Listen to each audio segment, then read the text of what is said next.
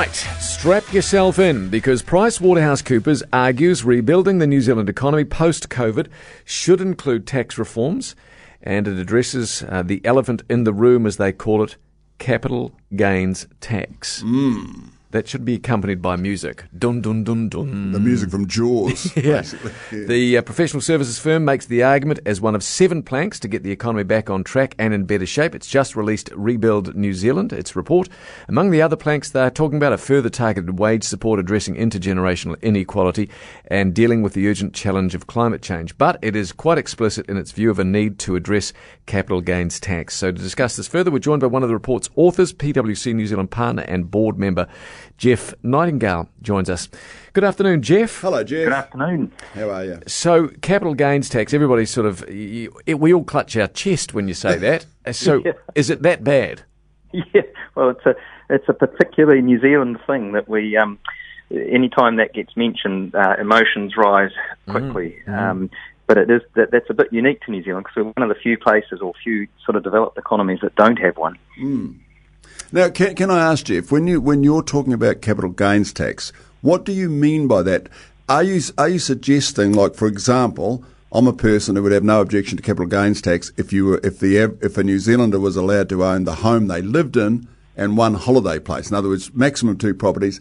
Anything you buy and sell above that, there's capital gains tax on, or are you talking about capital gains tax on the home that people live in? Your primary home. Primary home. Well, look, the purists would say on everything, but that's just not practical or reasonable or feasible. We all need somewhere to live, and we all aspire, to not have the government in every aspect of our lives. But Yep. I think the point that we're saying is that really that at some point we're going to have to address all of the debt that is accumulating to pull us out of this economic hole. Yep. We're going to have to make some payments on that. That's going to involve tax. You've got to be really careful not to increase tax rates to stop. You want to get the economic recovery going before you think about tax. But when we do, the obvious gap in New Zealand is capital gains. Capital gains are really no different to income. They're just a different source of income. Yeah. And probably we should think carefully again about a sensible approach to that doesn't attack the family home, doesn't distort business decision making, but does perhaps allow us to reduce our reliance on income taxes and GST. Right, so just quickly, have I got it clear? So the family home, you'd say, no, that's just never going to happen. What about one holiday home? Well, you get right into the design then, and that's the hard thing. So capital gains taxes are good things in theory, and then when you get into the design, that's when the politics and really difficult decisions happen. So I'll give you an example. You get an average Auckland home at $1 million is exempt. Then you go down to, say, South Westland, and an average home might be, I'm making this up, but it might be $300,000, and neither gets taxed on that. But then the South Westland person goes and buys a crib or a batch for $200,000, and unless you exempt that second home, they would get taxed on that, but the Aucklander doesn't. Right. That doesn't seem fair. Yeah. On the other hand, if the Aucklander doubles up and gets $1 million home, holiday home in Omaha, they've now got $2 million of assets out of the system. That doesn't seem fair either. So these are the design issues that get really hard. Yeah. Once you step back from the principle. Can really see that. What about the lag here, if you're talking about a capital gains tax? Because presumably, you can't just introduce it tomorrow, and we're going to be in the hole tomorrow. So how long before we'd see the effect of a capital gains tax reduce some of this enormous hole? Some years. And we're not saying we should put the capital gains tax on top of our current taxes. What we're saying is over time you would effectively reduce income tax and with the revenue that you'd make on the capital gains tax. So you're reallocating the tax load across a wider range of income and people as opposed to just increasing taxes. Right. Now, with the Michael Cullen-led tax working group, that opened up everything. And as you say, that was one particular end. They went really hard and strong. But what sort of percentage of capital gains tax are you guys in your report considering? We didn't get to that level of design, and that's another complex question. In theory, and if you're purist, you would say it's the same level as normal income tax, but that's not what most people do around the world. Most other countries have a discounted rate for capital gains tax for a couple of reasons.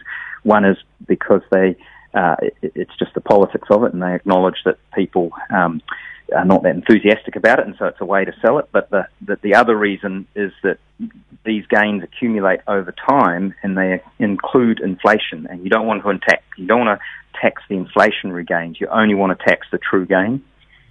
Right. Now, can I ask, one of the obviously the reason that this feels so very urgent to all of us at the moment, patently, is because of the situation since the pandemic, where there's have to be some enormous borrowing by the government, and future generations have to pay it back and so on. Therefore, I'm guessing you're talking about if you brought in, let's say, capital gains tax, then you might be able to over time reduce income tax. But in the end, aren't you basically going to need more tax revenue, whether it's from capital gain or from income tax, need more tax revenue to pay back the money that we've borrowed? Yes, you do, but you don't necessarily need more higher taxes to do that. So if we go back to the GFC in 2009-10, the tax base took a massive hit and dropped taxes. The tax take dropped about 15%, I think, in the first year. But as economic growth got going again, economic growth grew at about 2 or 3%, but the tax take grew each year about 5%. So the current system can serve up enough tax revenue once economic growth gets going to help service and pay that debt.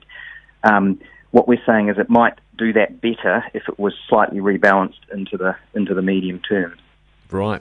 Going to read you one text before we let you go, because as you can imagine, Jeff, there are loads of people texting in. You've freaked a lot of people out with this report. This one says, if you're having a capital gains tax, then you have to tax everything. Exemptions create loopholes. Kids start owning houses. Individual spouses own property. It becomes a real mess. Exempting the family home is a political vote catcher, says Mike. How do you respond to that? I respond, that person's exactly right. You shouldn't have these exemptions because they will distort behaviours and people will navigate through them. But the simple political reality is that none of us are likely to vote for a tax on our family homes. So you just have to swallow that. Yeah, yep, no, I agree. Enough. Look, Thanks, Jeff, great to talk to you. Thanks for your report. Thanks for your expertise, and have a great afternoon. All the best, Thanks Jeff. Thank you. Cheers. Take care. Jeff Nightingale with PwC, partner and board member. This report, it's a very, very interesting report.